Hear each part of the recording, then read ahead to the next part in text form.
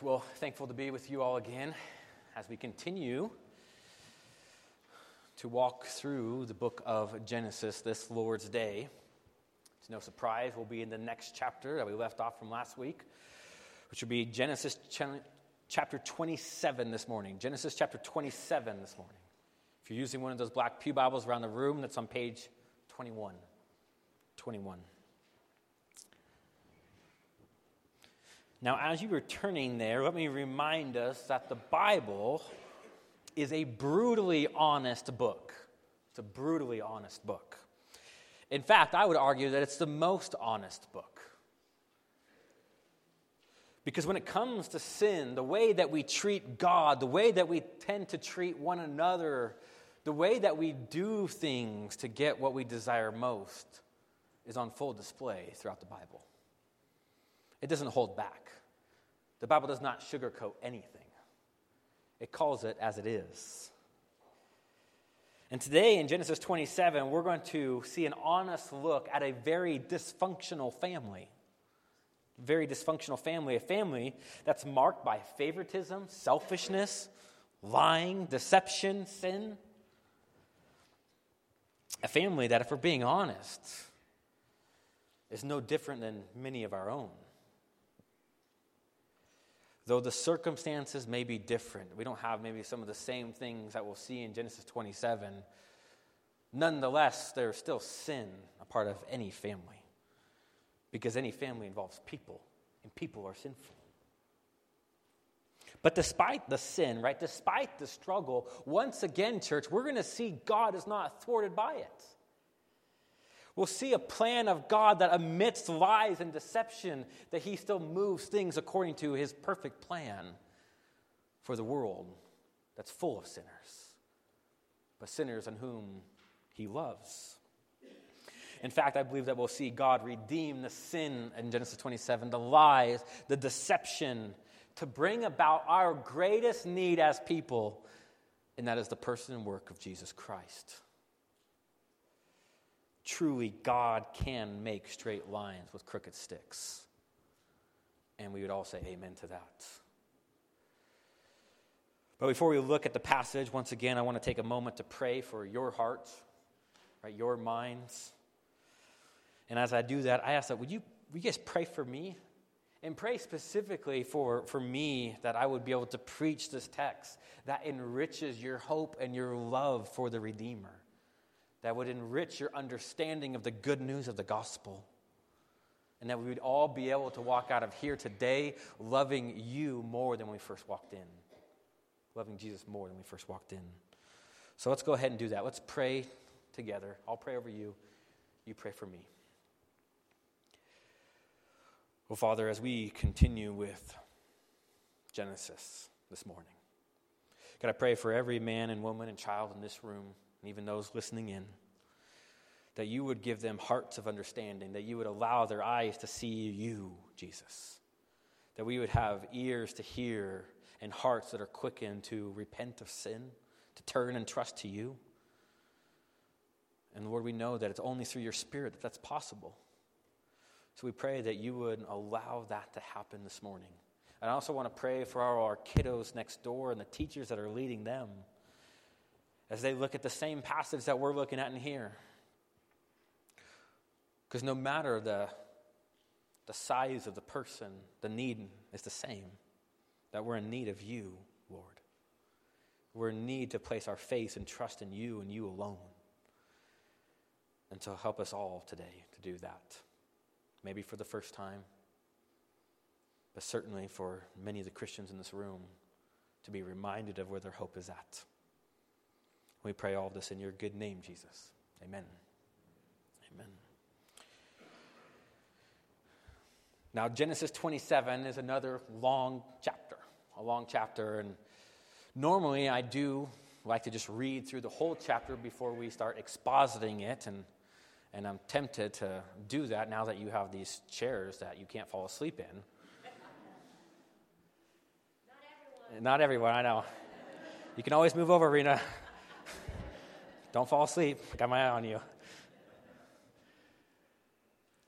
But I am going to break it up today. I'm just going to read certain sections as we go, highlighting them for our time in the Word. But let me start by reading just the first 5 verses, Genesis 27. It begins by saying, when Isaac was old and his eyes were dim, so that he could not see, he called Esau, his older son, and said to him, my son. And he answered, here I am. He said, behold, I am old. I do not know the day of my death. Now then, take your weapons, your quiver, and your bow, and go out to the field and hunt game for me. And prepare for me delicious food, such as I love. And bring it to me so that I may eat, that my soul may bless you before I die. Now Rebekah was listening when Isaac spoke to his son Esau. So when Esau went to the field to hunt for game and bring it. We'll stop there. Church, that is the word of the Lord for us this morning. Yeah, thanks be to God indeed. We're thankful for God's word. Now, throughout Genesis 27, we are going to be looking at this narrative, this account, really a drama of Isaac wanting to bless one of his sons with this covenantal blessing of sorts. But before we get into the details of that drama, we need to back up just a little bit so we understand what's the tension going on with this family. Why is this family dysfunctional in the first place? Well, if you look back at Genesis 25, and in particular look at verse 23, before the birth of these two twins, Jacob and Esau, Rebekah, their mom, learned from God that the lives of these two boys would be marked by conflict and strife. A conflict and strife that would not just be about them individually, but that these two boys essentially would represent nations. Their descendants would also be in strife amidst one another. But at the end of verse 25, 23, we also learn that the elder brother shall serve the younger, which was not common practice in that day. The elder son would have much more rights, privileges than the younger son. But if you recall, when we learn that the elder son will serve the younger, or the younger will rule over the older, we saw that this was actually a display of God's sovereign election in the world. That God was choosing Jacob and not Esau. An election that wasn't based on merit or works, but simply according to the perfect will and knowledge of God the Father. Because as we know and as we have seen, Jacob was no golden boy, right? He had his issues. In fact, his name, instead of just heel grabber, could have meant cheater or trickster. Something that he does with Esau from the very beginning, where we saw that he basically leveraged Esau to sell him his birthright for simply a pot of stew. It's a trait that we'll see repeated in this chapter. But if the strife between the boys was not enough, we also know that things were not going well between the marriage of Isaac and Rebekah. Because it appears that they were choosing sides. There was favoritism amongst the children. Rebekah loved and favored Jacob, and Isaac loved and favored Esau. Right? It was a mess through and through, church. Things were not good as we go into Genesis 27. So there's tension, there's conflict, there's distrust between everybody involved. So now we find ourselves at the beginning of Genesis 27, many years later. It says in verse 1, it says that Isaac is old in age, at least 100 years old, maybe older. In verse 1 tells us that his eyes are dim and he cannot see. But what we will learn, church, is that Isaac's blindness was more than just physical. There was a spiritual component to his blindness. He could not see what he was supposed to see with God's promises. Because Isaac desires to pass on this blessing to Esau and not Jacob. Now, do we know if Isaac knew about the revelation that the older will serve the younger? We're not told. But regardless, Esau has demonstrated that he does not want to be head of the nation, right? He does not want to step in to the footsteps of his father. Esau was a man of the field. He didn't work in the family business. We saw last week that he married outside the family, showing that he didn't care about God's promise. He didn't care about this nation that was to grow and be distinct. But yet Isaac wants to bless Esau and not Jacob. And as we see here in just the opening lines, it appears that Isaac was driven not by these godly desires, not by these convictions in which were given to him just in the chapter before, but he was driven by his stomach. He was driven by just temporary satisfaction. He just wanted another good meal.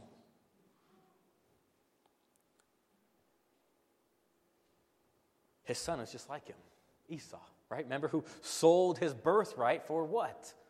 A meal. A meal. They were driven by temporary satisfaction of the things of this world.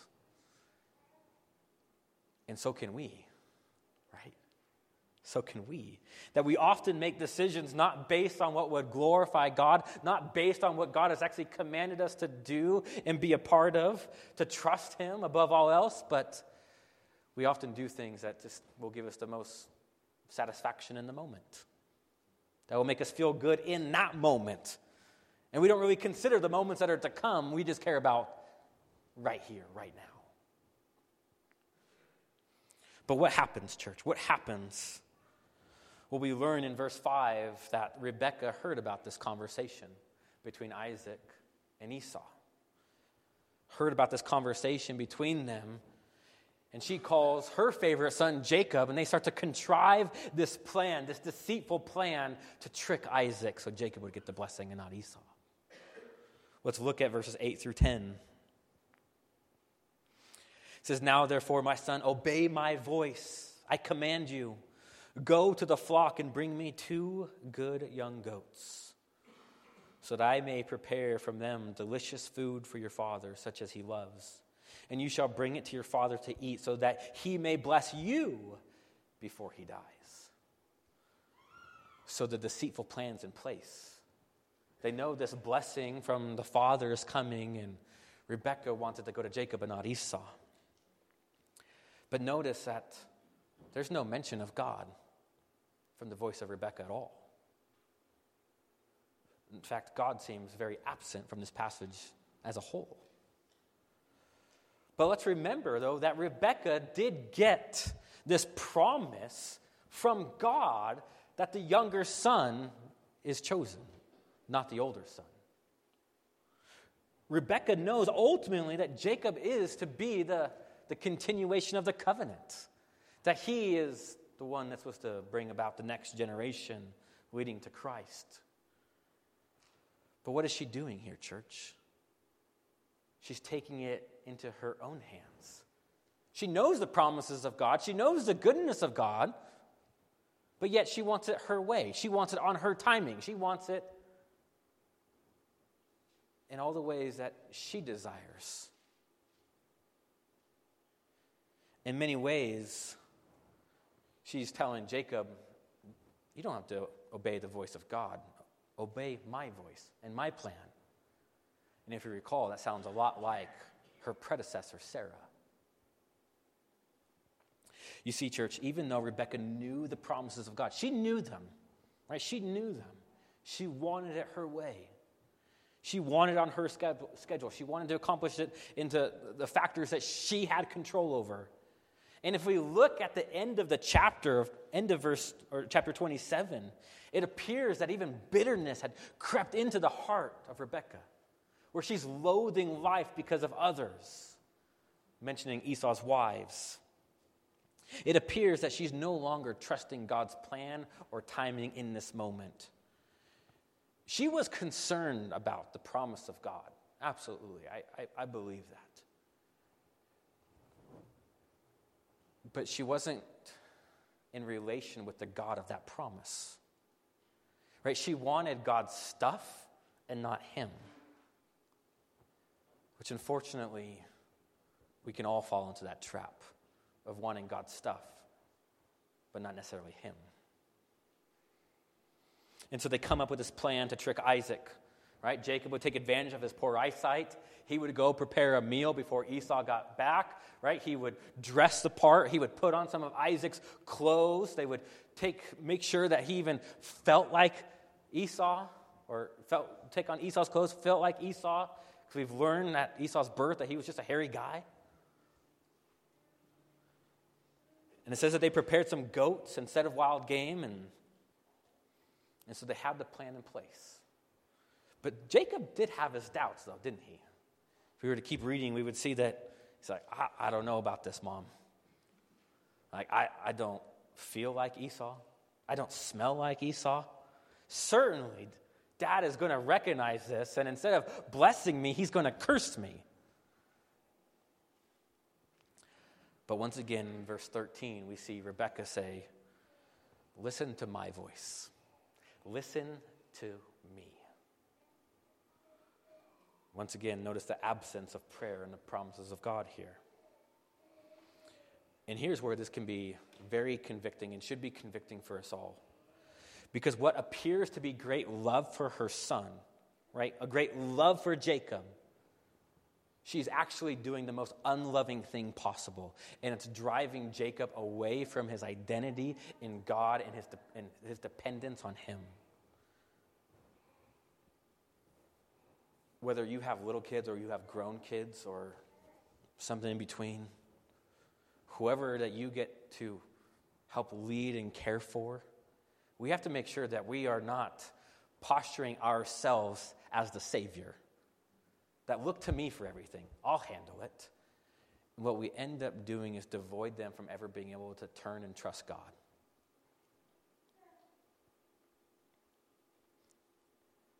But they move ahead with the plan, don't they? In verses 14 through 16, they prepare the meal. Right? Jacob gets the clothes on. He looks the part. Right? They put goat skin on Jacob's hand so he'd feel like Esau. And can we take a moment? Yeah, that's what I'm talking about, Rena. Take a moment. Like, if your skin is the only way for your skin to match your hairy brother is to tape goat skin to it, you are a hairy dude. Like, that is some next level, like, Teen Wolf status hairiness, right? And I'll be honest, I thought about how hairy Esau was way too much this week. That's not the point. But I did think about it quite a bit. Esau was a very hairy man. Okay. But starting in verses 18 through 20, we see Jacob, he bought in to his mom's lies. Right? He bought into the deception himself. And so in verse 18, look at it with me. He says, so he went in to his father and said, my father. And he said, here I am. Who are you, my son? Jacob said to his father, I am Esau, your firstborn. I have done as you told me. Now sit up and eat of my game, that your soul may bless me. But Isaac said to his son, how is it that you have found it so quickly, my son? He answered, because the Lord your God granted me success. Jacob here tells two lies, church. Two lies. The first lie is just a lie that he's Esau, not Jacob. It's a lie of deception. But the second lie is the reason that he's back so soon. He says, because the Lord has granted me success. Church, that's a blasphemous lie. That's a lie that uses the Lord's name in vain. Because what Jacob is doing is saying that God is in something and approving something and doing something that he's not. And we have to take that very seriously. To not say that God is in support of something that he's not. And here's why that's important, church. And here's why I want to point out these verbal lies specifically. Because Jesus taught us in his earthly ministry that out of the overflow of the heart, the mouth speaks. So here we're seeing really where Jacob is truly at. Right? This promised son. is no golden boy. His own heart is marked by lies and deceitfulness himself. And even though he won't be cursed by Isaac here,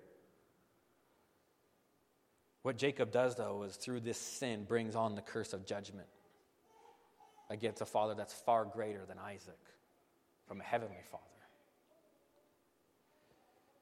But yet, as we'll see, it's a curse that one day will not be borne by Jacob, but by somebody else that will take on the penalty of that curse. But let's keep looking.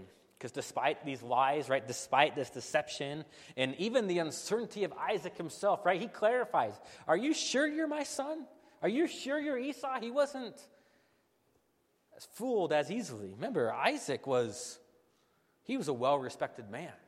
Just in the last chapter, we saw him interacting and negotiating with other kings and nations. He was a powerful man, well-spoken, had a critical mind.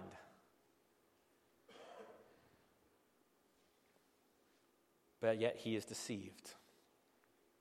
And starting in verse 27, we see that he does give Isaac does give Jacob the blessing. Let's look at this blessing, starting in verse 27. So he came near and kissed him, and Isaac smelled the smell of his garments and blessed him and said, see, the smell of my son is as the smell of a field that the Lord has blessed.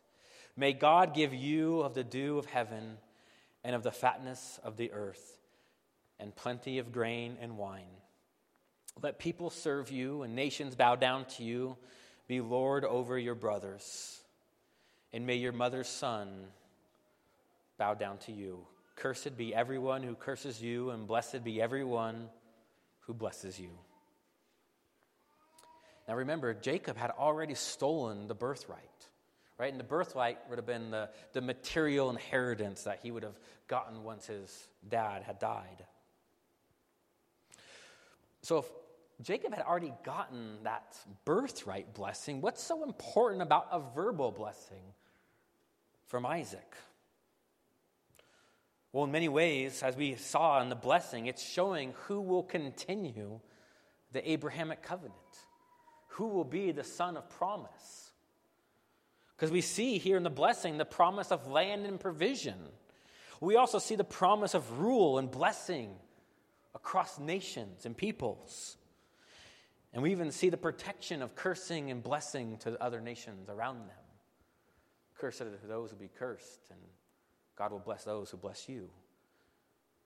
See, it's very reflective of the Abrahamic covenant that was given to his grandpa. So, but why? But isn't the Abrahamic covenant, isn't that from God and not from Isaac? Does Isaac really have control of who the promised son is? And ultimately, it's no. As we've seen, it's God is the one who initiates covenant. God is the one who chooses. Because ultimately, this blessing and choosing was already done by God before Jacob and Esau were even on the scene.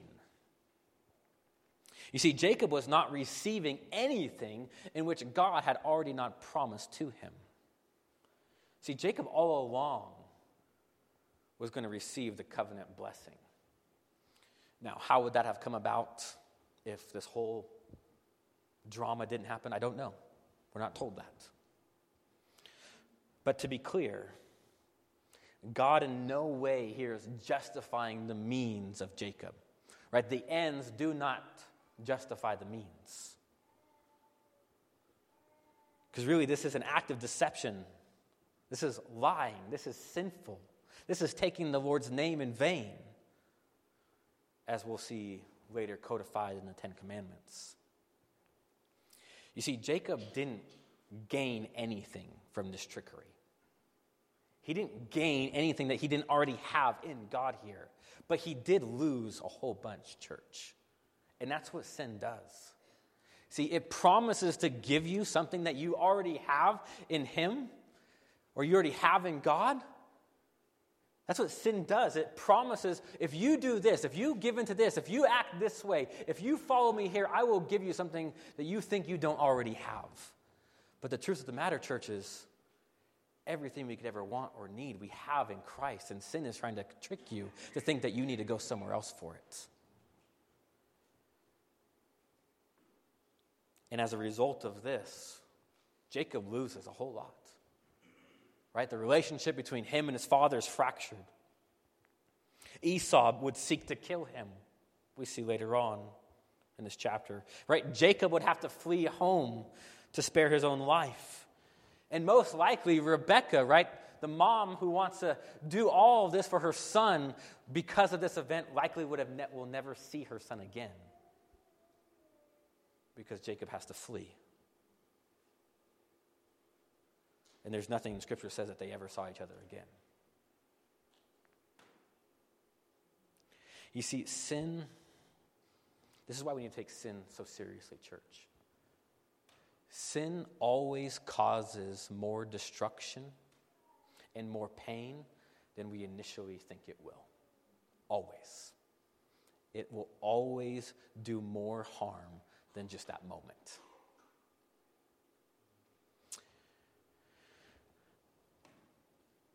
I think we should often pray when we're tempted to sin, because we all are. We pray that God would give us the wisdom to see the destruction of that sin far more than just a moment that we're tempted. Now, if we continue with our narrative, looking at verses 30 through 38, we see the return of Esau, right? Jacob had gotten the blessing, and he quickly got out of there because he knew that Esau was coming in. And he gets out of there in the nick of time. And quickly, Isaac realizes that he's been duped. Esau realizes that once again his brother has cheated him. It says in verse 33 that Isaac trembled in anger. He was so mad. In verse 34 it says Isaac cries with these loud cries of bitterness. Right? What's often projected as this outdoorsy, super masculine guy is weeping in front of his dad. He's begging Isaac to bless him, right? He's begging that Isaac do something about this blessing that he wanted.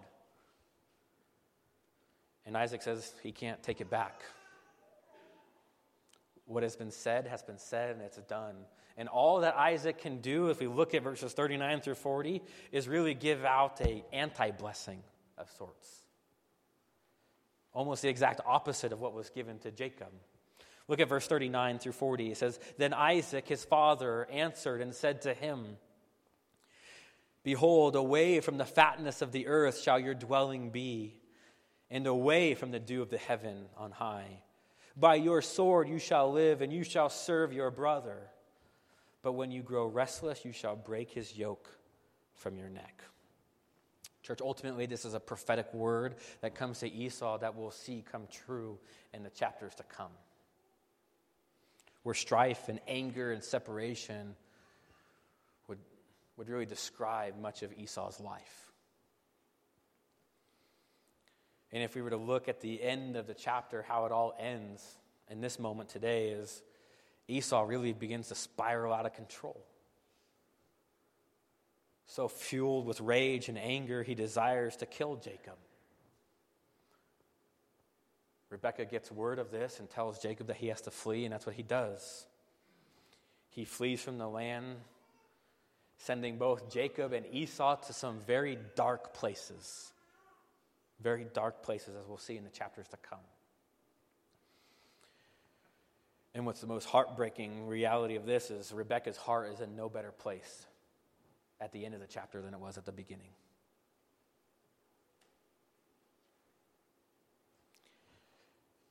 Lies, deception, dysfunction.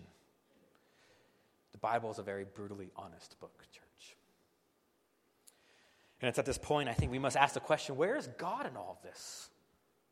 Right? Besides a few mentions of that God is blessing something that he's not blessing, there's no mention. What is God up to in this? Right? Why would he allow such evil? Why would he allow such heartache to happen to the very people in which he has chosen to follow him and his promises? What is God doing? Well, in one sense, church, we have to remember that all the actions of the characters involved here, right, all the actions of Jacob and Esau, Rebekah and Isaac, came from them choosing someone or something to be their God rather than God himself. As important as the promise and the goodness of God was to them, they were choosing sin. Because you cannot worship God and sin at the same time.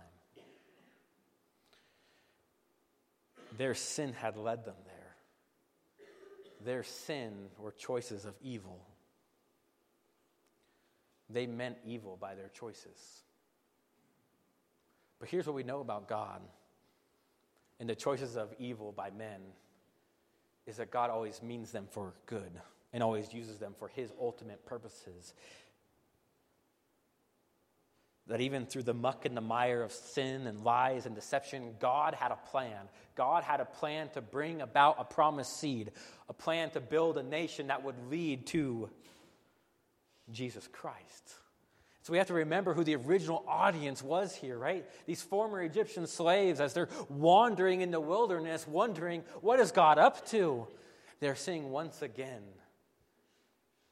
that God was moving all these details for his ultimate plan and purposes. And so even them, as they're wondering, God, what are you up to right now? They can look back on the works of God and go, well, he was faithful then. He used evil then.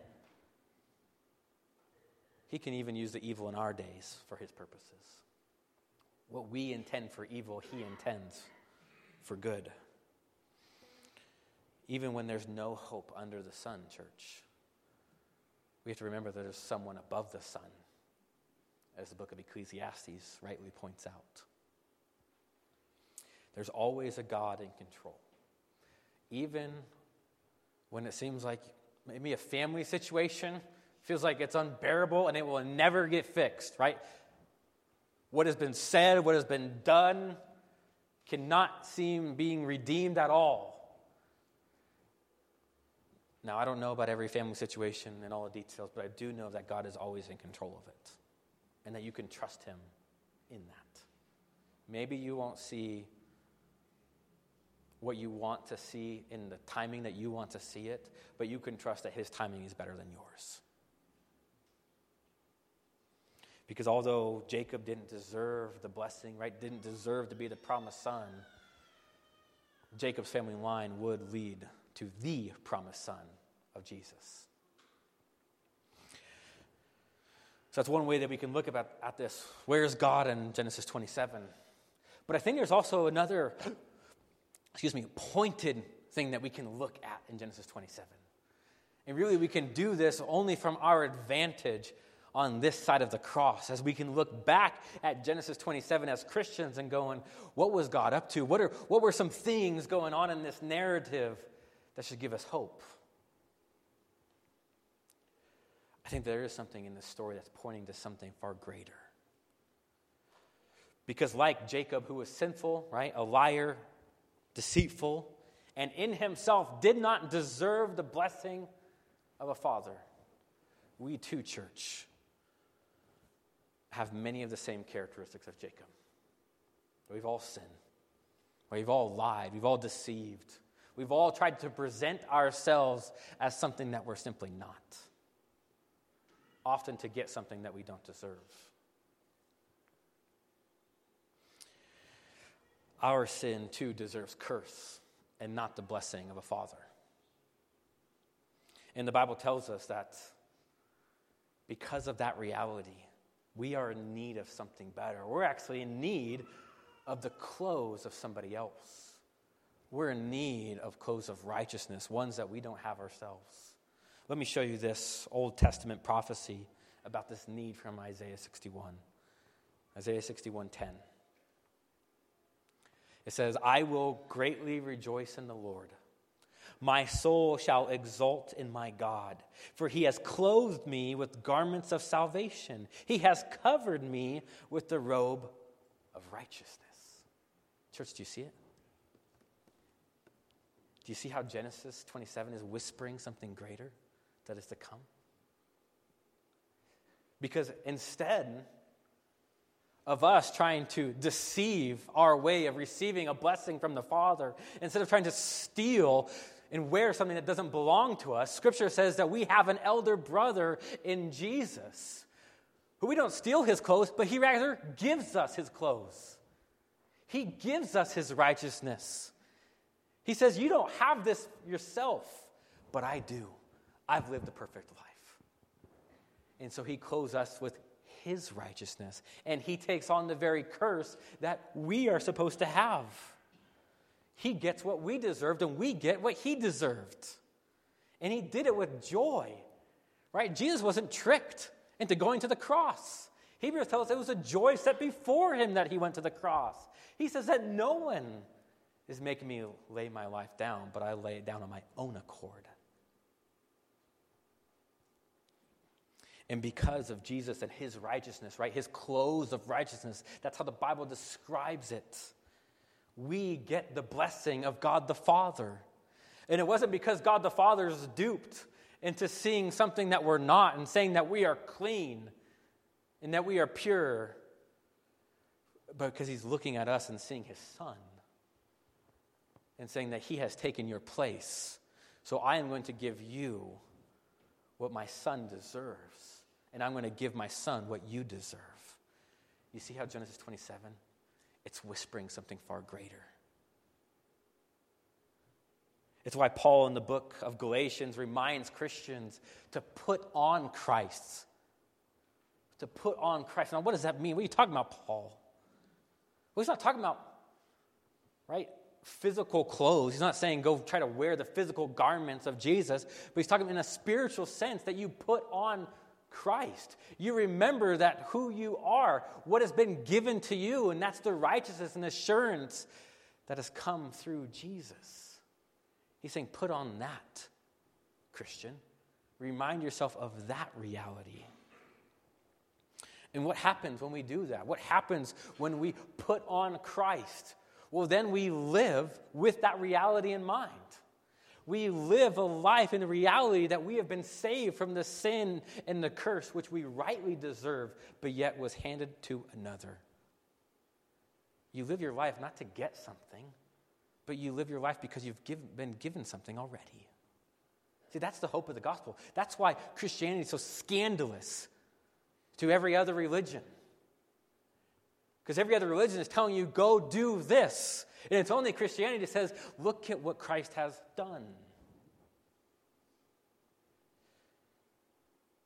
And if you're not a Christian this morning, maybe you're just not quite sure where you're at, you're still just kind of checking things out, and I applaud your courage to even be in here today. But I do want to encourage you to see that your sin in and of yourself only leads to damnation and condemnation. That there's a real curse of judgment. God, who is a just judge, does not let sin go unpunished. But Jesus, graciously, church, has these clothes of righteousness, right? This perfect life. And that when you believe and you trust that you are a sinner in need of a Savior, and you believe that Savior is Jesus Christ, it says that you are then sealed, covered with the robes of Christ himself. That's why if you read the book of Revelation, church, you'll notice all the Christians are wearing white robes. How'd they get those? Well, what John is describing symbolically is what we have spiritually right now. That we've been clothed with the righteousness of Christ. And so I would encourage anybody in this room who hasn't to place your faith and trust in him and him alone. That's the type of God that we have. The one who willingly gave us what we did not deserve. Why? Well, John 3:16, that famous verse tells us, for God so loved the world that he gave his only Son. It's out of a love for sinners like you and I, and for the glory of his name. That's the God that we worship today, church. That's the God of Genesis 27. What a God he is. Let's go ahead and end there. Let me pray for us, and then we'll respond.